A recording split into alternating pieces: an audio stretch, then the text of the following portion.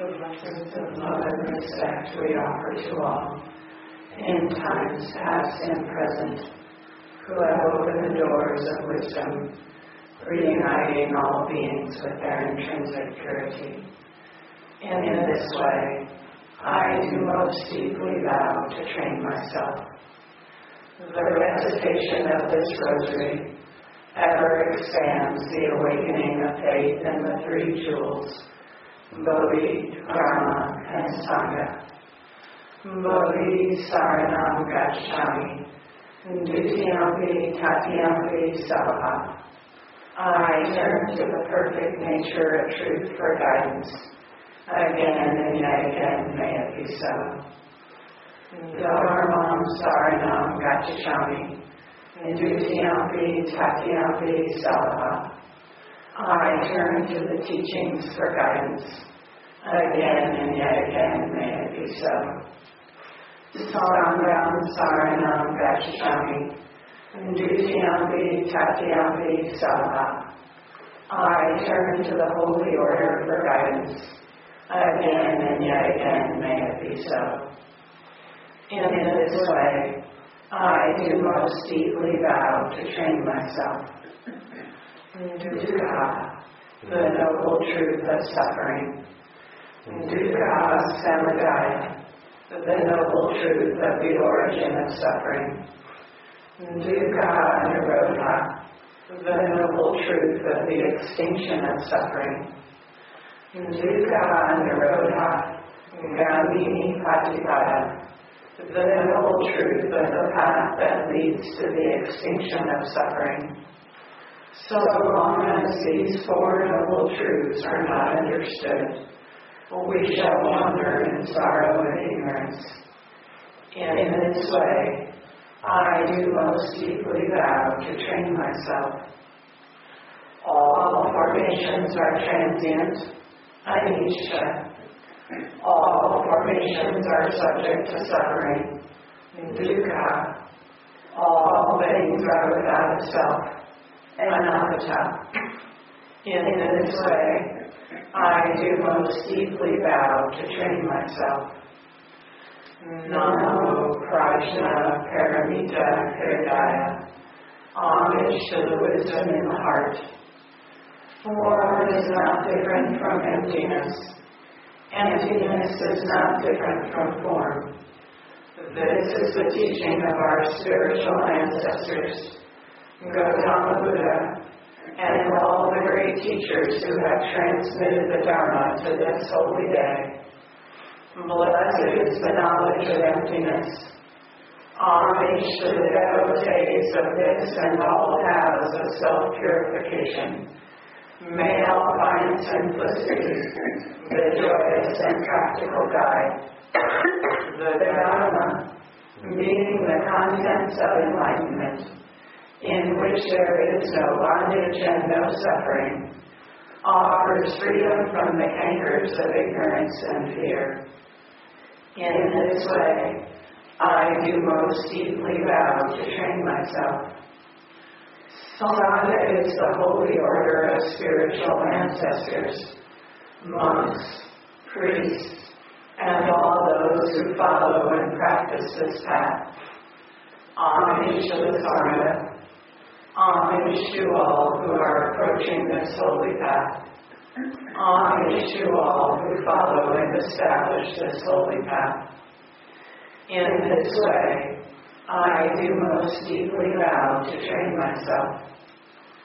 By compassionate comprehension that dissipates delusion, by compassionate aspiration that harms no one, by compassionate speech that makes for clarity, by compassionate self-discipline that brings no regret, by compassionate livelihood that brings no discredit, by compassionate endeavor that results in goodness, by compassionate mindfulness that proves its path, by compassionate awareness that leads to nirvana. And in this way, I do most deeply vow to train myself. With this recitation, I do confirm my acceptance of these three pure precepts. The precept of restraint and religious observances, the precept of obedience to all good laws, the precept to benefit all sentient beings. In this way, I do most deeply vow to train myself. With this recitation, I do confirm my acceptance of these 10 great prohibitive precepts. Not to lead a harmful life, nor to encourage others to do so. Not to take that which is not given. Not to commit or participate in unchaste conduct. Not to tell lies nor practice believing the fantasies of authority. Not to use intoxicating drinks or narcotics, nor assist others to do so. Not to publish other people's faults. Not to extol oneself and slander others. Not to be avaricious in bestowal of the teachings. Not to be angry. Not to speak ill of this religion or any other. In this way, I do most deeply vow to train myself. In the practice of loving kindness, in the practice of pure attention, in the practice of ever-expanding faith, in the practice of constant devotion, in the practice of inquiry through correct dhyana. In this way, I do most deeply vow to train myself. Oh, happy blessed day. Oh, happy blessed place. Oh, happy blessed time. Oh, happy blessed path. Oh, happy blessed opportunity. In this way, I do most deeply vow to train myself. Here, in humble submission, in order to experience this most perfect now, I deeply vow and sacrifice all thoughts, all tensions, all pressures, and desires. I am born of karma. I am heir to karma. I abide in karma, and I am supported by karma. Whatever I do creates karma, and I shall surely experience this karma. The merit for all good acts I do freely offer to all beings. Dutiyampi tatiyampi savaha. Again and yet again may it be so. Willingness is the name of the key to the gate of awakening. For even to awaken from deep sleep and face the new day, there must be the willingness to do it. Here in my hand is the opportunity, and the way is clear beyond the gate of thought and desire. There is no self and other, as the awareness of pure, undisturbed consciousness slips into all consciousness.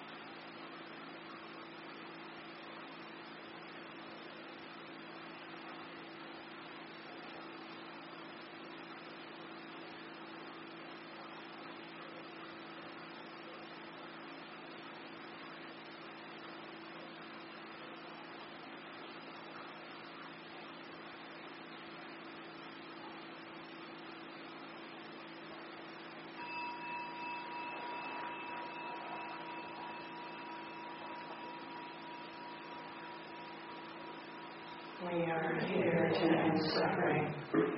If ending suffering is more important than anything, we will end suffering. If ending suffering is not more important than anything, we will not end suffering. If I am suffering, it is because I am choosing something over ending suffering. We are not here to create and cling to beliefs. We are here to pay attention. We are here to use everything in our experience to see how we cause ourselves to suffer, so we can drop that and end suffering.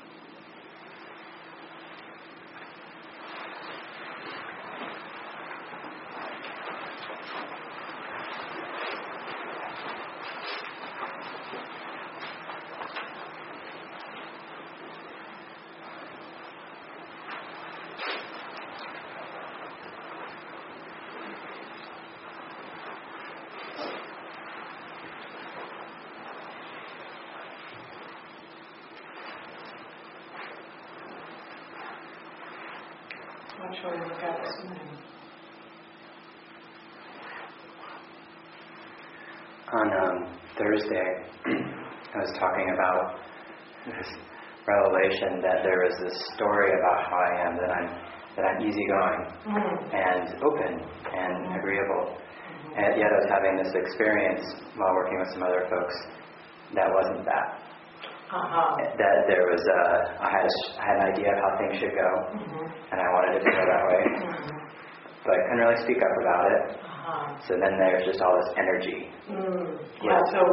So what's actually going on runs into a wall of who I am, and I'm easygoing, and I'm laid back, and yet realizing that in this situation, that wasn't what was going on. There was a certain way you wanted it to go, and that ran into an inability to express. So it really highlighted that, when I listened, another benefit of recording and listening, to actually listen to the person making the recordings, that person who's often making those recordings from that two-handed perspective is not easygoing.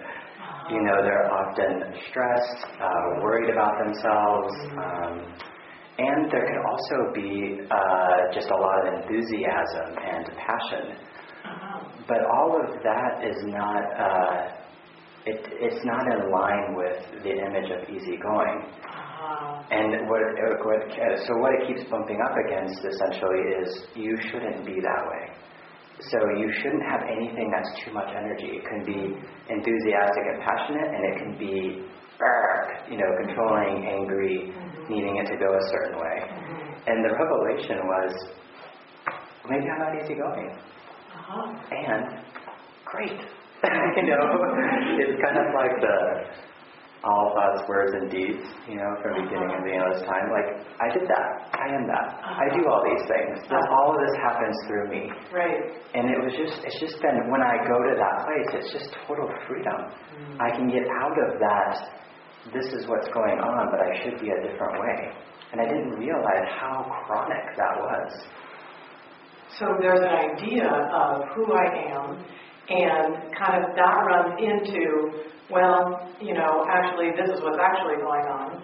And to realize, it sounds like there was a relief in getting it, maybe I am that way. I mean, and when you quote the, all thoughts, words, and deeds since before the beginning of time, that's big, right? So not only maybe I am that way, maybe I'm all of it.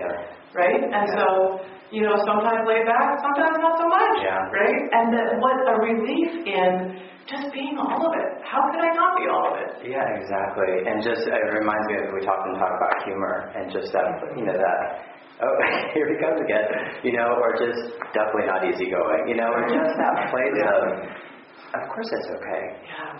I mean, if I didn't have anything going about it for myself, I wouldn't have it going anything about anyone else like that. But it's been amazing. So then when I go to that place, it's almost like, it's such a release and a relief, like a burden. Like I can just be however it is right now. And then what I've been watching, so I'll be in that place, like, whoa, just that, I didn't realize, it's like the karma is such karma, I didn't realize how much I was in that. And then I'll kind of I'll find myself in that place again. In the place of the karma. And it reminds me of, that's definitely the default. Because I keep, even I've had the realization, I keep finding myself in that mindset. And it's, there's just there's thinking and there's planning and there's all this stuff that goes on that's definitely not easygoing or agreeable. And it's like, wow. And it's just like that thing where we talk about, what if you just woke up in someone else's karma? And like, whoa. How illuminating that would be. And that's sort of how it feels. So when you talk about that, like, whoa, going back into it, even though you've really seen it, I had that image of like, maybe where you screw the screw into something and you realize, whoops, I'm off track, so you pull it back out. But it takes so much concentration to get it where you're actually, because the tendency is going to be for it to go there. There's already a groove there. Right? So there's that place. It's so funny because as you describe it, when I'm projecting onto that, like, of course I am. I'm all of those ways. There's a way in which that's very easy going. Exactly.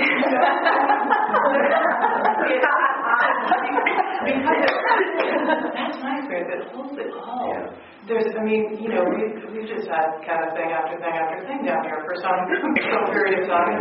We had another one yesterday. I watched myself really go to that place of humor with it. Like, oh, we definitely need this today, right? And but in that place, it's all right. And that feels like what gives us the reserves to meet whatever this next thing is that's here. And then that is the groove of easygoing and open and facilitating and that kind of thing.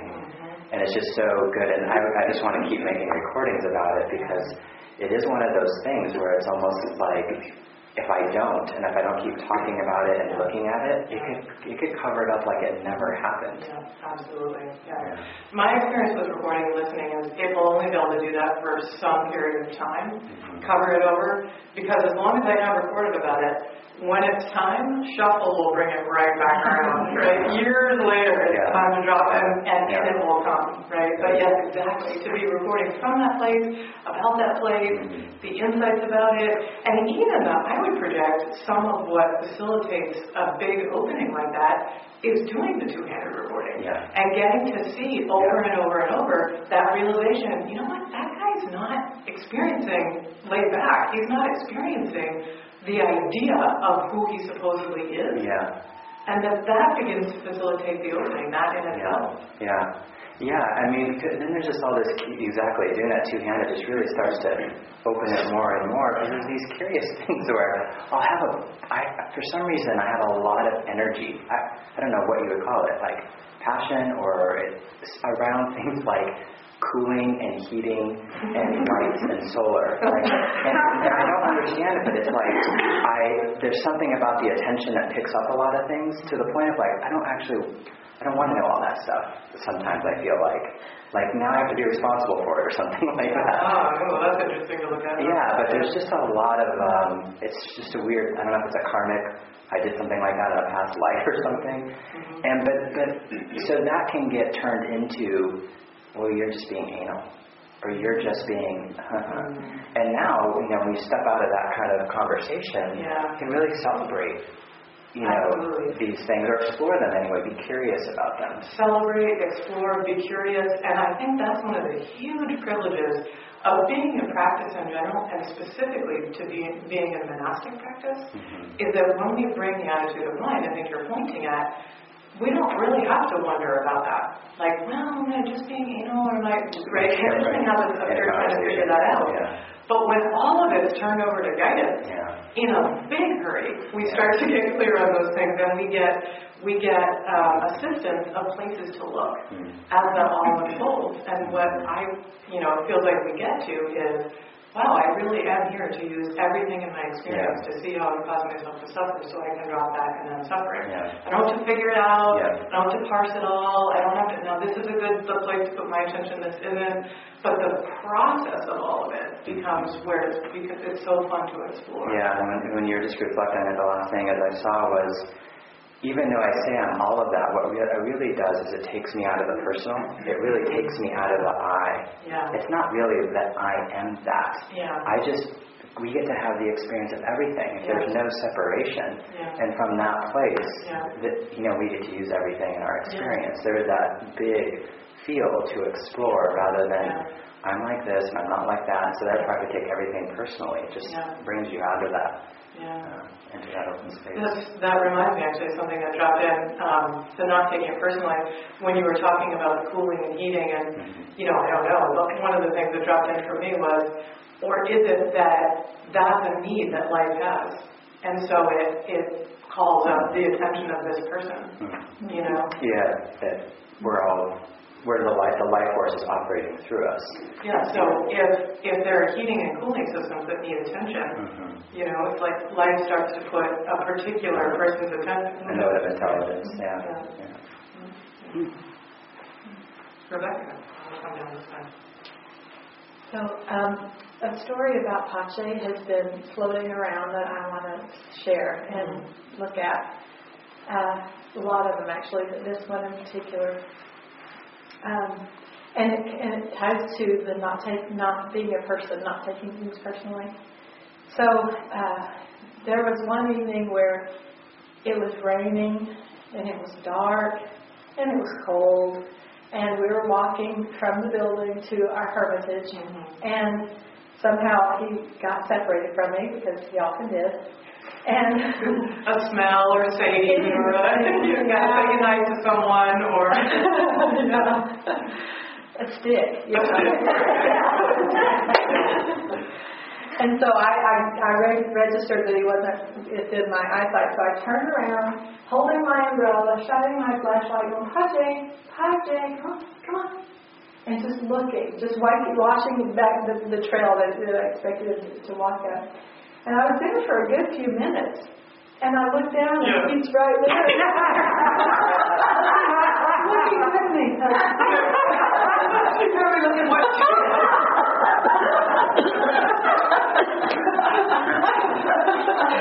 Oh my gosh, I love that. It cracked me up.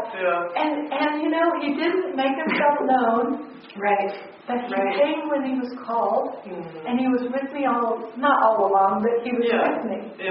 And I didn't even know it.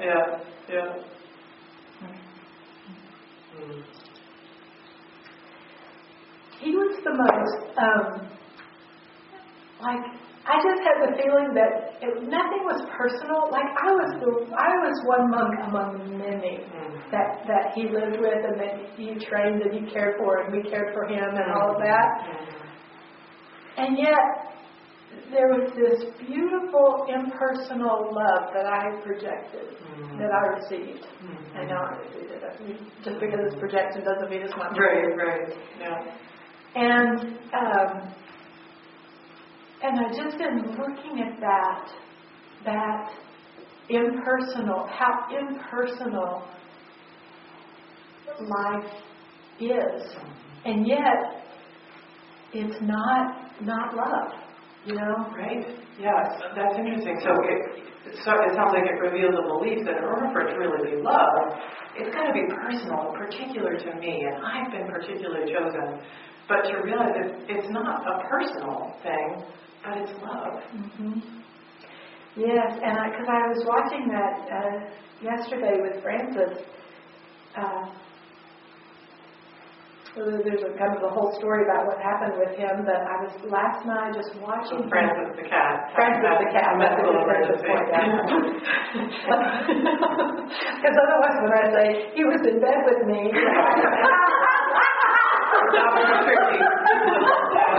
and I was really watching him breathe, just watching him breathe. Yeah. And I got it. I mean, what was dropping in was that he could have died. Oh, yeah. Mm-hmm. And life, as far as I can tell, would have been just as fine with him dying as living. Yeah. And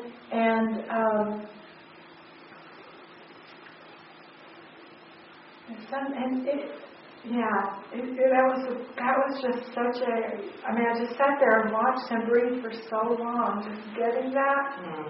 Just getting that, and how utterly impersonal it is, and what the question that it evoked in me was, what kind of love is this? What kind of love is this? Because what I saw in my mind's eye were 4 quadrants. Okay. There's conditional and impersonal. Conditional, impersonal, love. Yeah, love. Okay. Like a shirt. Like, I love this shirt, but once it gets a stain, it's out there. Yeah. I love it. Yeah. And then there's conditional and personal. You know, like any number of things. Like most of where people spend their time. And then there's unconditional and personal, like your kids or something like that, maybe. And then there's this last quadrant of unconditional, impersonal. Yeah. And so watching Francis there, getting it, he easily could have died. And just watching him breathe. And that realization that, as far as we can tell, life would have been just as okay with him having died as not dying. And yet, experiencing that love, maybe easy to project, life loves him. And life, if we go to Pache, our beloved dog, who we lost a little over a week ago, it was easy to project that life loved him through that whole process. Still does, but it's not now life doesn't love, or that isn't love now, or... You know what I just saw as you were saying that is, that's how I felt like Pache loved me, was unconditionally and impersonally. Yeah. And by him just kind of showing up at my side, it wasn't, and not announcing himself by doing his little headbutt thing or anything like that, it wasn't personal. Yeah. It was just, you called, I'm here, what are we doing? What are we doing? Yeah. I'm ready.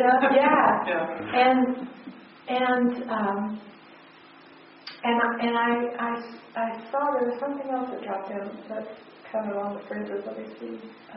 When you were saying about Francis.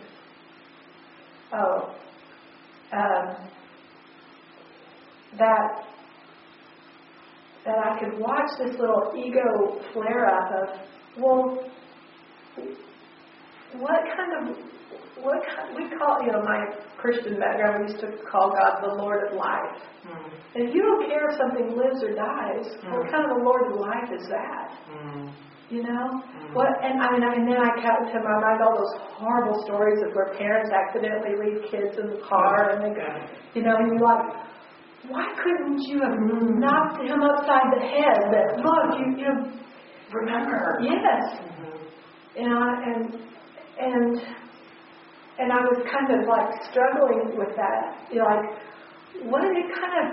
What Lord of life is this?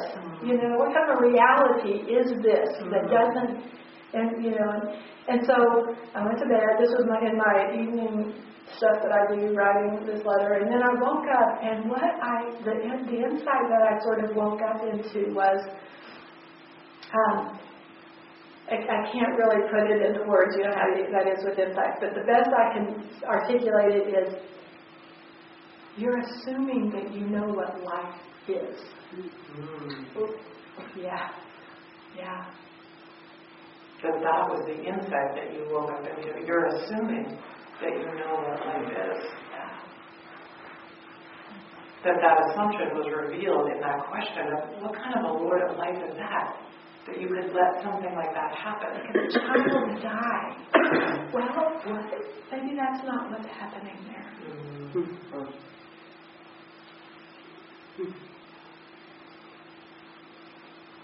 Yeah, it's just...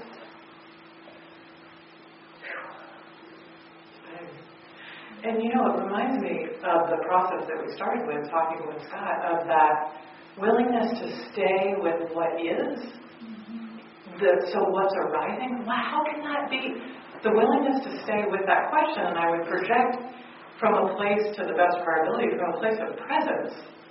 Right? Not going, I don't hear that you went to conditioned mind to attempt to put that together and to parse it out and to figure it, but just, And that's the being in that inquiry that, in a sense, is given to us, and being willing to have that, to be with that, up comes that insight, just out of it. Yeah. It's just so big. Pache continues to teach. Yes. And all of it. He was just one manifestation. And it's just too big for words, everything. The awareness is just always guiding. Yeah, the awareness is always guiding. Judy? I'd like to continue this thread of accepting all that is. So as I'm working on the making a change, and I'm looking at all the subpersonalities, I can see that there's lots of complexity there. And what I've just seen now is that I have some assessments that some are better than others, and can I give some context? Put all the good ones on this side and the bad ones on that side. Exactly. And I have some I can switch from one to the other, so the content, if I can go into that, is coming on retreat. It's not retreat, it's the visiting monk retreat. Yeah. And I've been doing this for years here and other places. And it's just hell to get here. It's just, it's just... Conditioning, kicks and screams. Yeah. And yet there's a clarity that this is the best place in the world for me. Yeah. But the voice that's the strongest is, or the conditioning that's the strongest is, my husband will die while I'm here. And actually what happened several years ago was that I was at another monastery on a practice period, and my dog did die. My dog died, not my husband. My dog died. And so there's that trauma that's already in my synapses, that something will happen. Yeah. And I can go to, actually pretty easily I can go to how great it is that I have this husband that I love so much and who loves me so much. And that we have so many years together. And that we have this practice together. So I can go there, but what I'm seeing is that there's a real unwillingness to accept the other part, that I'm so afraid that he'll die. And I won't be there. So it sounds like, if I'm tracking, that you can shift the attention to the gratitude for the fact that you care that much. Right. And that you love him so much, and that he loves you, and that you have this long-standing relationship, and you have each other for all day, and that you have the practice together, and all of these things, you're able to really turn your attention to that. And what you're seeing is, but you're realizing that the fact that oh God, I'm scared this is going to happen, and that's held outside the circle of acceptance. Right. Along with other things, like, I come here because of the structure, but then I feel like I'm in chains. It's a lot of, like a ping pong ball. Yeah. I'm just, and there's so many, that I'm just, it's just... Yeah, which really is the benefit, isn't it, of doing that work, of seeing the various perspectives, right? So in our homework right now, what we're working on is really getting a sense of those various players, right? So what am I believing when I'm in that? What are the voices when I'm in the middle of that? What's the worldview of that? Drawing a picture, getting a sense. Because without that, we really do just pong, pong, pong, get thrown between them. Yeah. But as we begin to really do that specific work, and I think in the radio shows so far, what we've really been getting the encouragement to do is to really look at the specifics, right? Mm-hmm. So especially those of us who have been doing practice for a while, it can be tempting to kind of, well, tempting for ego, to skate along the surface, right? And even maybe something like, well, you know what, I realize I'm just so lucky to have him, and so I'm just going to turn my attention to being lucky to have him in my life, and that I would miss all of the nuance of how the suffering is actually happening. But when I find the willingness to go, okay, yes, that absolutely is true. I'm very lucky that I have this relationship, and I'm very lucky that there's this love in my life, and I'm still getting really jerked around through all of these things. Mm-hmm. So let me stop and really take a look at the specifics here. And when we do that, it really ups our chances of being able to see, oh wait, this is that one. I'm in the middle of this one right now. Mm-hmm. That's what's going on. Mm-hmm. Right? I also, just this morning as I was doing it, one of the beliefs and assumptions is that when I come here, I'll get fixed. Mm-hmm. Yeah. So that's part of kind of the motivation for looking at all this. You know, it's not I want it to be a genuine seeing through the eyes of love. Not that something's wrong and I have to get fixed. Right. Yes. Right. Yeah, and it'll be interesting to see as you go through the exploration. My experience of, I think, what you're talking about is that conditioning always capitalizes on what's actually going on, right? So if there's a real, genuine, like, gosh, I really want to see through the eyes of love, and I know there's an intuitive sense that there's another way to be with all of this. So conditioning's back there like, okay, let's see, how can we work with that? Well, yeah, there's another way. And you know what? Let's really work on that, because if we can work on that, then we'll get you fixed. And then we, right, but that's not it. That's it. You're in my head. Yeah, because it's not men, right? Yeah. And so then if it can do that to us, it's such a shell game. Because if it can do that to us, it will then come around to the sincere practitioner and go, well, that's never going to work because there's nothing wrong. Yeah. And you're incompetent because you've been practicing for so long and all you're trying to do is fix it. Yeah. So really, what's the point? You might as well not even go to the monastery. Right. Right. That, actually, I get it. I don't listen. I'm not making this stuff up, Judy.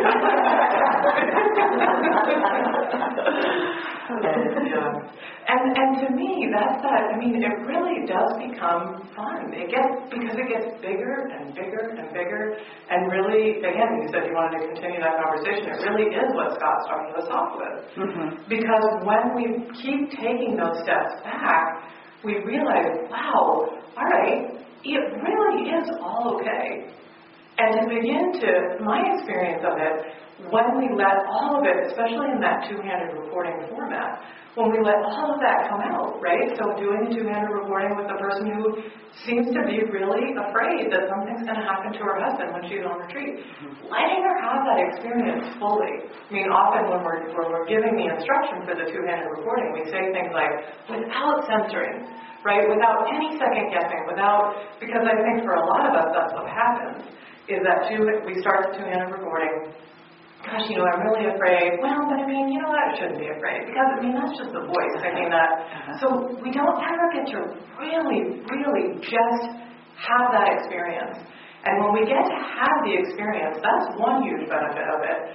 But the other huge benefit is that then the mentor, life, is completely able to hear that full experience.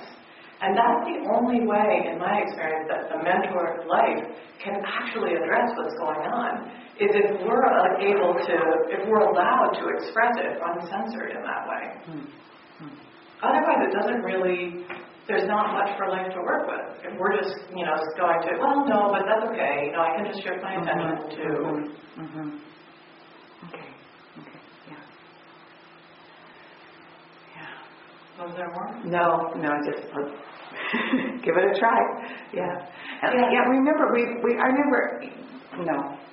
You remember? Well, the New Year's retreat 2 years ago, we did some two-handed works, and there was a time when I could actually go into it fully, but there's a lot of censoring I'm seeing. Yeah.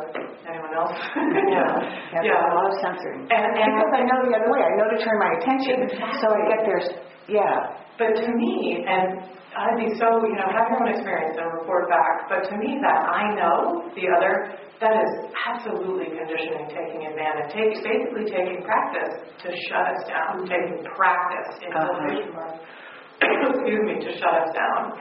Because there's so much, again, to me there's so much clarity in being able to just have the human experience, which doesn't mean it's right or it's just what's going on right now. And even though, yes, very likely I'm completely frustrated that my coworker is is that a conditioned perspective? Well, very likely, right? I'm conditioned to think this is wrong and that's wrong and I should be right, and all of those things.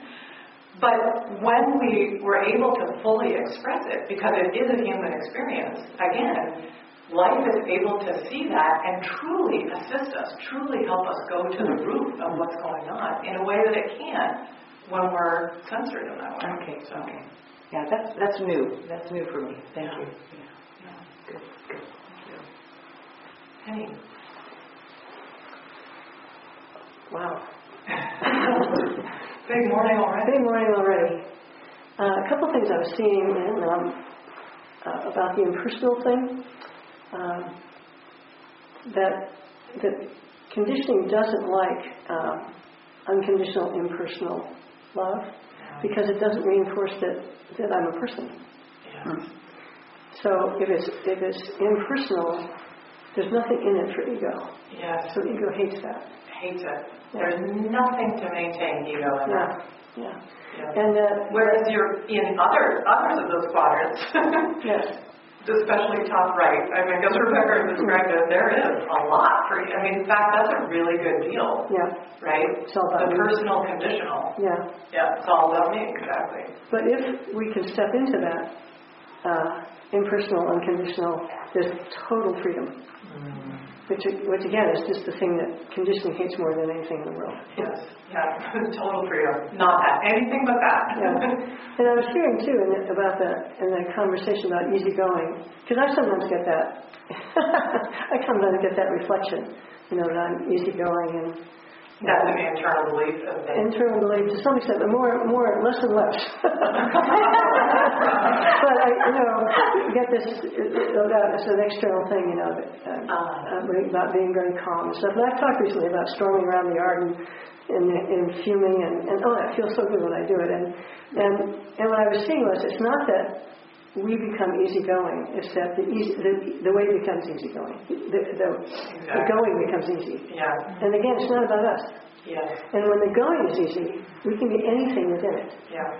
Any way within it. Yeah, so it's the image on the front of the Going Beyond Resistance book, right? Mm-hmm. It's, when we're going with the stream, right, in our boat, it's just whee! And I mean, the stream is everything, right? Yeah. It's the storming around the yard, because what I project onto that is that in the way you've been describing it, that's being held in awareness. Yeah. It's not a closed down identification that's going to, spill out onto everyone around you. Right. That's an awareness holding this human experience. Yeah. So that's going with what is. Yeah. So and I was working with the subpersonalities yesterday, and what I was seeing was a couple of things that I guess are, look at them now and they seem obvious, but it was just being reminded that the things that are associated with those subpersonalities, like the language and stuff, are not really coming from them. They're the ones who listen. Uh-huh. They're the ones who buy into it. Uh-huh. It's just so helpful to see that they're innocent, really. That conditioning is behind it, all of it. Yes. And then the question is, who's vulnerable to this particular language or this particular message? And that becomes the subpersonality. Uh-huh. That was helpful to see. Uh-huh. So it's like, almost like the way you describe it, conditioning is kind of looking to see who's here inside of me. Like, in other words, what message am I going to use to target her right now? Oh, well, she'll believe this because she's vulnerable to this message right now, or that. Yeah. And that there's someone who's listening to that internally and getting hooked by it. Right. And the other thing I was seeing that was fascinating is looking at some of them, it felt like the same karma is at work, but it just manifests differently. Yeah. So So to say there's a big karma is seeking approval. So then there's a person who feels approved of and really likes it and feels good and it's upbeat, and then there's another person who feels disapproved of and feels overwhelmed and victimized, but same karma. Same karma. That was really helpful to see. Yeah, and that's so perfect because from conditioning's perspective, it's conditional, so that's all that matters. So whichever part of the karma you're in, that's completely great. Like, feel approved of? Good, go for it, girl. Feel approved of. Good, whoop, we're going to get you right down here in just a minute. That's right, because conditioning is also completely impersonal. Yeah. Whatever it can do, it cares not. It cares not. Yeah. So that's just what I just saw, because that sort of points at the conditional and yet particular, in the sense that it's completely impersonal. You know, we were joking we have one head, right? So I can project perfectly, right, on to what, because we all have that stuff going on, and yet it does target us in particular, which is why it's helpful for us to do the work of really seeing how does it happen inside of this head, because that helps me recognize it, which I project as kind of the corollary to what maybe Rebecca was pointing at, where that love is impersonal, and yet it is here with this person. Right. And let's see, there was one other thing which I now forget. So anyway, it's been a very helpful exercise to really get how there's sort of certain linkages behind everything. And then there are just the different manifestations. And again, all that's all they are is just manifestations. They're just little people responding to a really malevolent message. And there's no reason to be condemning of those people or feel bad about those people. Of course they respond that way, poor things. Or, even they feel buoyed up by something. It's totally understandable that would be the response. Because you can just see. You can see it. It's a great compassion tool to do that process. Yeah, it's a great compassion tool, and it really takes us to what Judy was talking about. There's nothing to fix.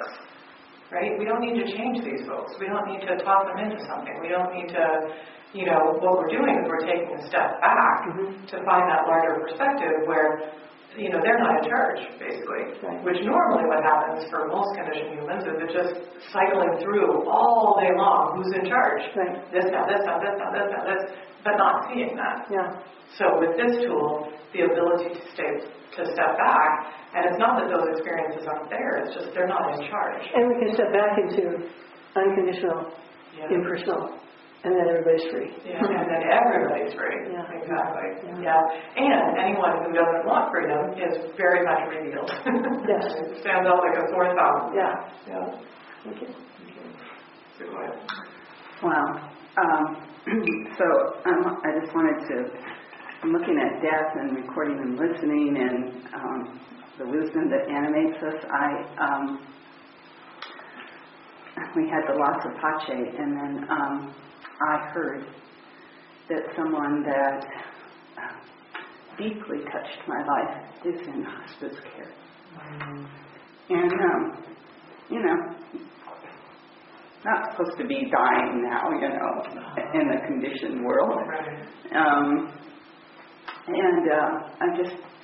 This person just deeply, deeply touched my life, even though I didn't see a lot of her. There was just this real inexplicable connection. And, there was always going to be another day that we could get together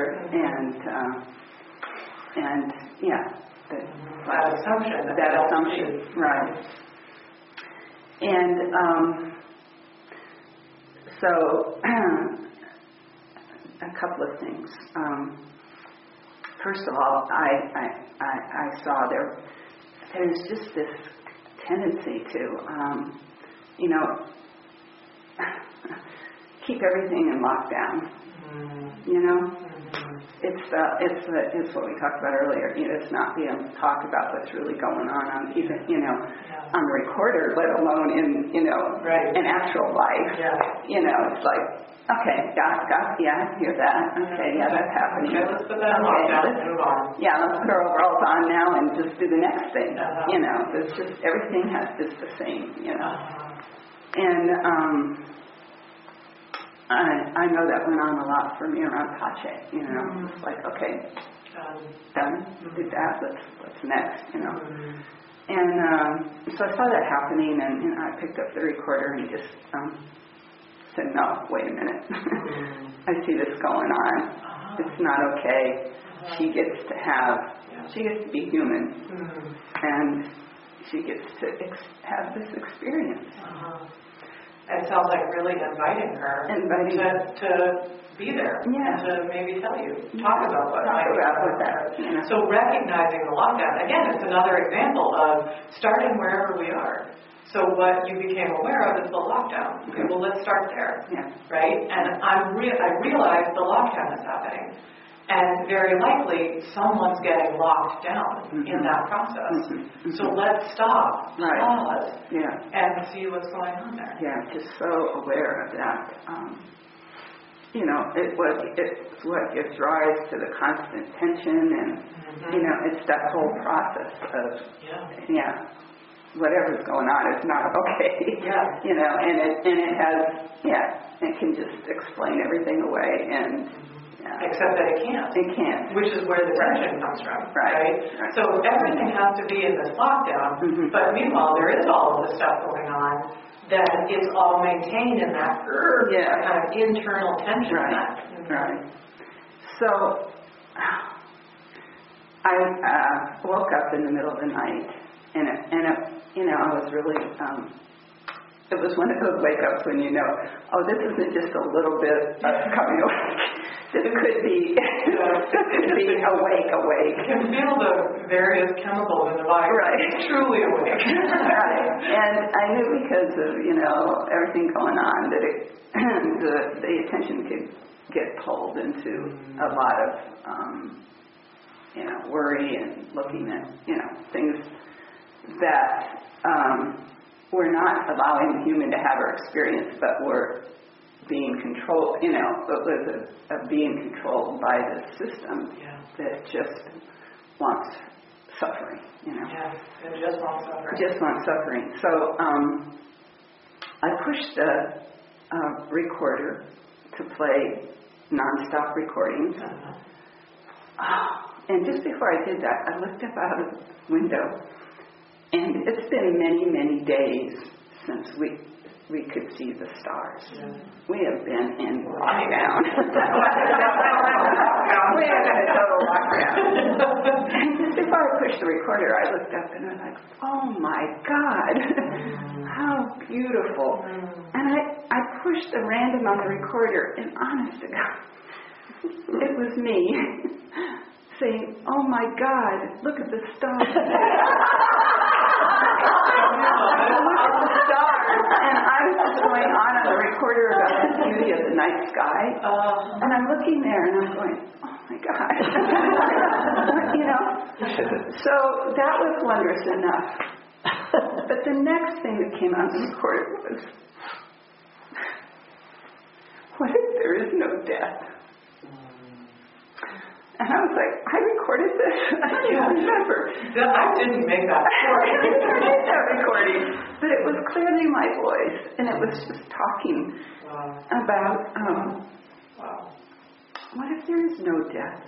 You know, what if what we call death is birth? What if it's an opportunity for another birth that we don't even... Maybe, you know, what if we look in we never, I mean, I have this experience, I'm sure we all do. I feel ageless. What if that experience of feeling ageless is touching into that place of no death? And it's just this body that dies. And it was just like, so I'm listening to me say these things to myself in the middle of the night in a place that it could have been, could have been really painful. And what still, I'm so touched. We talk about recording and listening to get in touch with the wisdom that animates us and find into, so we have an experience that's what's animating us, and it's accessible. Well, that was it. Exactly. It was it in such a profound way that, I mean, in the two-handed recording, sometimes it can feel like it's still me because it's just happening right after even though wise things come out, it was like, it can still some kind of convince me, well, you just made that up. But to have this experience last night when this was way beyond my control, of just that random recording, and what was needed to be heard was heard at that moment. Yes. Yeah, it's incredibly magical. I just had this image of like, let's wake her up now. And just, it can feel orchestrated. Like the whole thing is just, just literally, I just pictured, the conductor, tap, tap. Okay, you wake her up. Okay, cue the star. This recording. Okay, and the death recording. And, just so, talk about being loved. Truly. I mean, what if it is all, for us? It seems to be. It seems to be. And it's just, it's just. It is mind-blowing, isn't it? Because here we are, just in this one small community, right? And that's going on, and it's all for Sequoia, right? And then meanwhile, all these things that Jim's looking at, those are coming together perfectly for this work. And then meanwhile, Rebecca's over there, and it truly is all for me. All for, and it's all just being orchestrated in this beautiful, amazing way through the portal of presence. Exactly. I think that's what hit me. So, I mean, just been the awareness that this is going on continually, all the time, and sometimes it has to occur in a way like it did last night, where I can't I gotta get it. I gotta get it. I can't just be on autopilot. And to just say, this is not just not a random experience. This is happening in every moment. And so, and it really is that building that skill of choosing presence, I project, that makes us available to that, because you really illustrated a clear choice point, right? Where you woke up, and there's so many years of training to know really vulnerable situation right here. And there was the awareness to see that. And so going to pressing play, right? That's such a big there. Now you put yourself in the path of life can't access you. In a way that, there have been many other times I project we haven't made that choice. Right? And then we're tortured for however many hours in the conversation. And the thing is, that makes me religious too, because my experience is we have that experience for as long as we have that experience. In order to really get it, I don't want to go down that road. I've been down that road. I know what's down. I prove it to myself. I know what's down that road.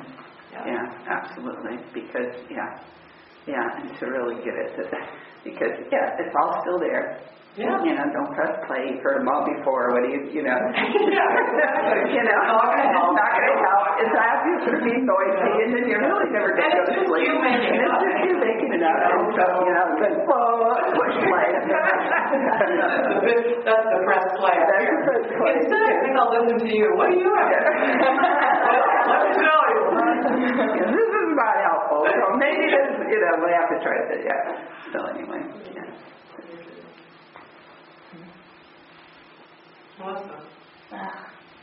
It's so good to be here. I mean, talk about feeling like everything's orchestrated for you to arrive here and then have this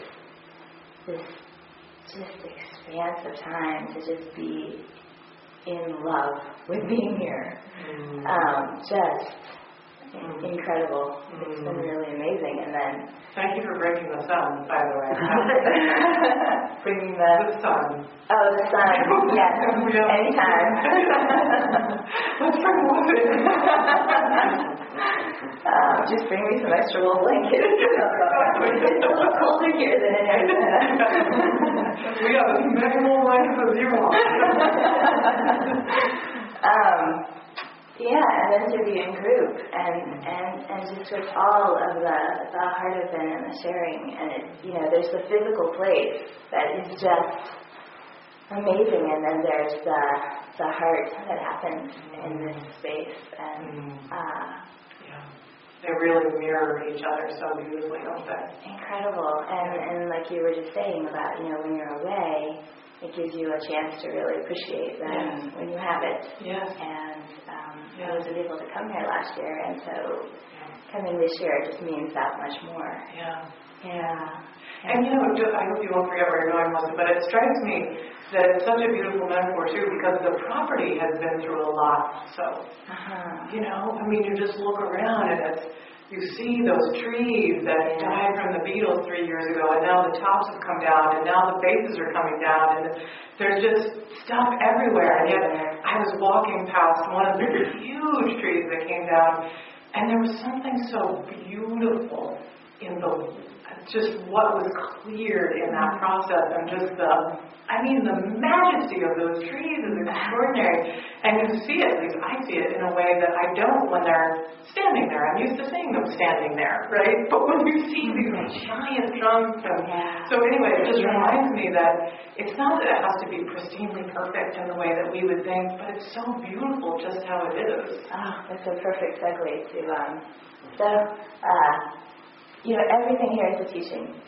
Absolutely everything. And the last time I was here, there were these really incredibly rickety towel racks. And much to my delight, they're still there. And the kitchen towel rack? Yes, the kitchen towel racks. And conditioning, has all these ideas about, getting new ones and replacing them, and there's something about seeing the towel racks and seeing the trees and seeing the dogs, and I didn't know that a dog had just passed, and it's like, well, would you get rid of your grandmother because she was rickety?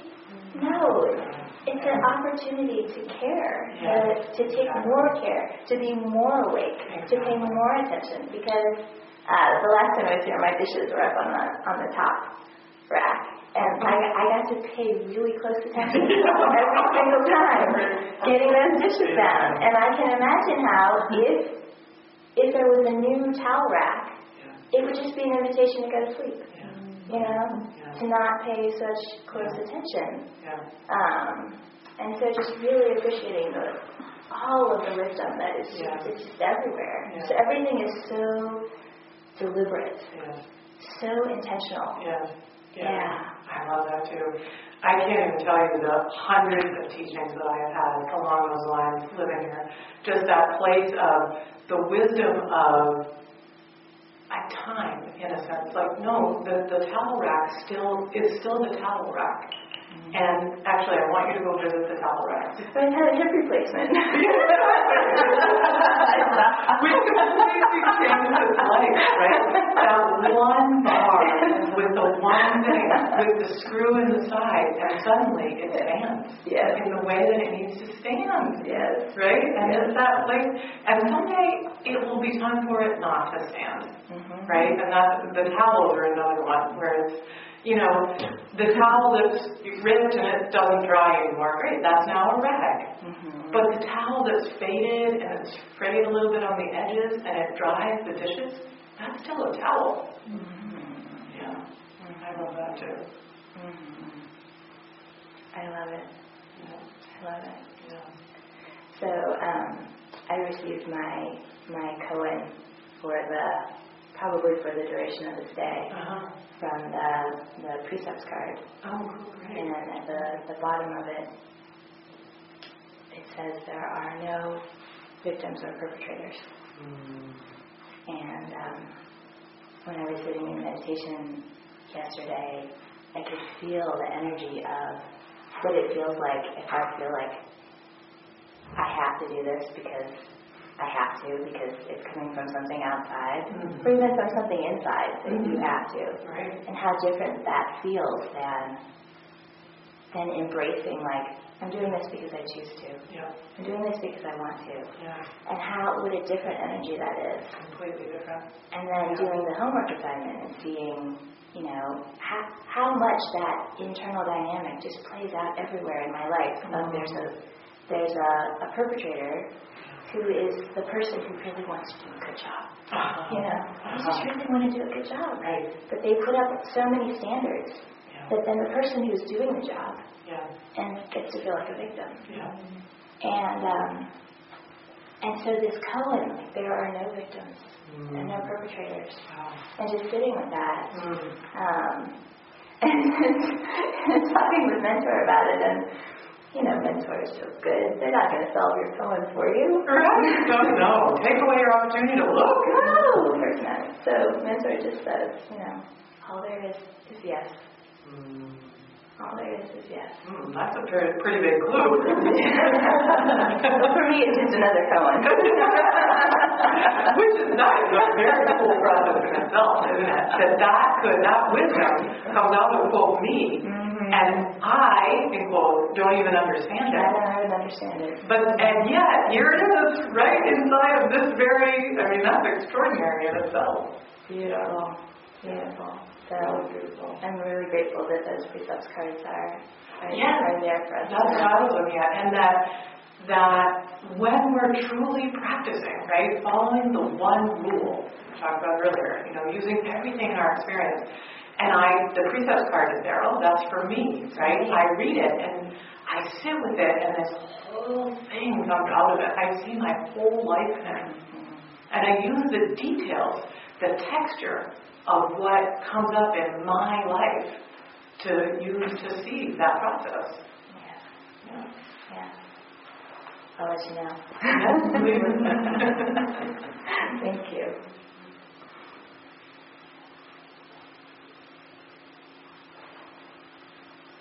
I wanted to tease out a little bit more what I heard you say at the end, that when I do a two-hand recording and allow myself to go fully into it, that it gives life more of it. I like that. It's like it takes it out of me, and I should do it, and it's a good idea. I want to support life. I want it all the... Exactly. Yeah. I'm not sure quite what the image is, but something around, it's like going to a healthcare practitioner, right? And in order for them to be able to assist me, I'm the one living inside of this body. I'm the one with the experience. And so their best shot at assisting me is going to be if I'm paying really close attention and giving them all of the information that I can so that we can work together, right? Otherwise, it's not going to work. And it seems that there's a possibility if we work together, then we both kind of dissolve and just allow and invite. Exactly. Yeah. Okay. I just wanted to explore that a little bit more. Yeah.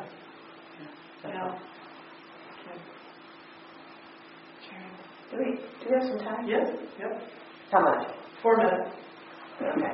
Because I got to pare it down. I got to pare it way down. How many words are fewer?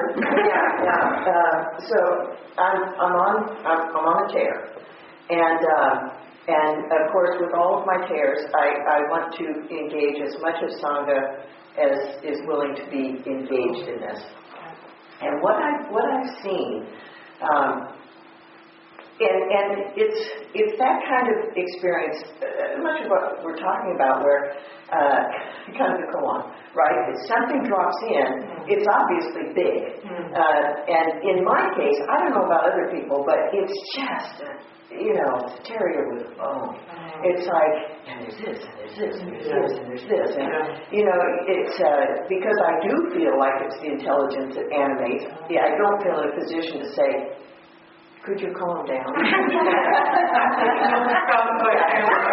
we have a little break here while I eat my breakfast? And so it is evolving really, really quickly.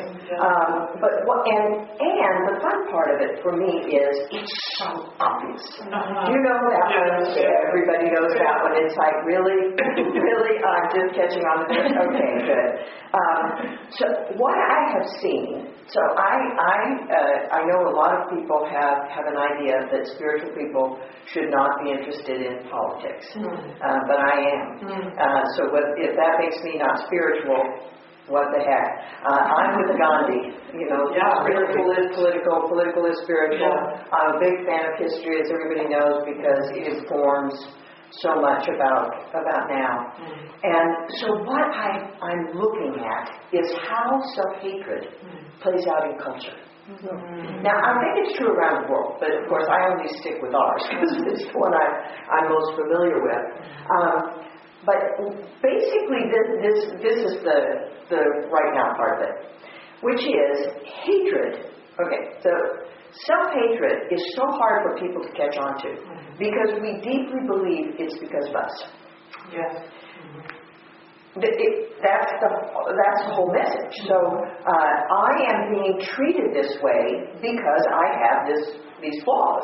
I do these things that are wrong, and therefore I'm being punished. Just like when we're little tiny kids. And so we really believe it. And to get to the point of, no, that is a system that does what it does because it does what it does. And one of the ways we can catch on to that is, it doesn't matter what I do. It comes at me with the same thing. And so if I change that, it just goes to another content, right? So the same thing has happened with culture, right? And with our society. And the same process content confusion. So one of the ways I've been looking at it is in the way language plays out. So if it's black people or brown people, it's racist. If it's Jewish people, it's anti-Semitism. If it's, then there's LGBTQ, right? If you're any of those. But it's also if you're disabled, if you're, there's a whole, but everybody, if it's female, it's misogyny, right? So everybody gets a category that is the reason that this is happening. And then we get caught in this duality of, well, no, that's not really true, but maybe it is. Because it's such a mirror for what we've been. So people wouldn't just... So then we get into this whole thing of self-esteem and what self-hatred does to self-esteem. And the conversation in our head that focuses on the self-hatred that is external in the same way it focuses on it internally, right? It's a compelling conversation. And so what occurred to me is, the conversation that I wish could be in society is, if we talked about self-hatred externalized, then it's just hatred. It's not hatred because of something. Hatred isn't focused on people because they're African American or because they're Mexican or because they're anything. Hatred is just hatred. And if all of us, with whatever our particular group is, and of course we do struggle because we want our group, we want our identity, right? So I am a gypsy. I am Roma. And I want to be individually, specifically that, but then I'm really sensitive to the fact that you're prejudiced against me because I'm in that side. And it's this whole ego maintenance system. Whereas if all of the groups who are the objects of that could say, just as we could, okay, as individuals. All right, this is me. I am this way. And I choose to be me, okay? I want to be my cell in the body of the Buddha. I'm not interested in merging with all the other cells, because that's really important. But we can all work together for maximum health. Right? And there are so many more of us than there are haters. So one of the things that particularly struck me about this is how, and in our culture now, like this is just an example, and given that I know absolutely nothing about this, okay, this is just the example, but somebody cannot criticize a policy of Israel without being anti-Semitic. Right. I mean, that's just insanity. It's such a coup. It is such a coup. And we're all so engaged in this. It's a conspiracy. So, good, I have a conspiracy theory. But we're all so engaged in the same way that it seems to me individuals are engaged in this just endless. I'm going to fix myself and just miss out on the fact that hatred does not need to have anything to do with my life at all. And the I'm going to fix myself is the system maintaining itself. Oh, absolutely. Yeah, I just really quickly, I was doing a recording the other night, and I said, wow, I was looking at how the internal pieces that were happening, that is a perfect policy of apartheid. Yes. What was happening all inside of me was a perfect policy of apartheid. It was exactly that strategy. Yes. And to realize that if we could identify hatred for what it is and remove hatred, now where we go from there, I don't know. Because then we do have to deal with greed, hate, and delusion. Now we've got the greed and delusion part. But just removing the hate could be such a huge step forward. And so I just want to engage. 25 years ago we did this with self-hate. Okay, so I don't plan on being here in another 25 years to see if we can accomplish the same thing with this. But the rest of you, any of you who have an ambition to be around here, then to see if we could actually bring this conversation into a larger conversation. Yeah, it's so extraordinary. Really, it feels like what you're describing is turning the attention to the actual oppressor. Yes, the thing that exactly. which is what apartheid is doing, right? Look at them, and that we'll give you a few more rights than them, and then so all of you out there fight each other, and then meanwhile the invisible actual thing is back pulling the strings. And that's what's happening. That's exactly what's happening. The actual thing right pulling now. the strings is inside of each person, but we never, including the full positive things, right? Well, don't be racist, and don't be this way, and don't be that way, and don't be this way. We're still divided. Yes.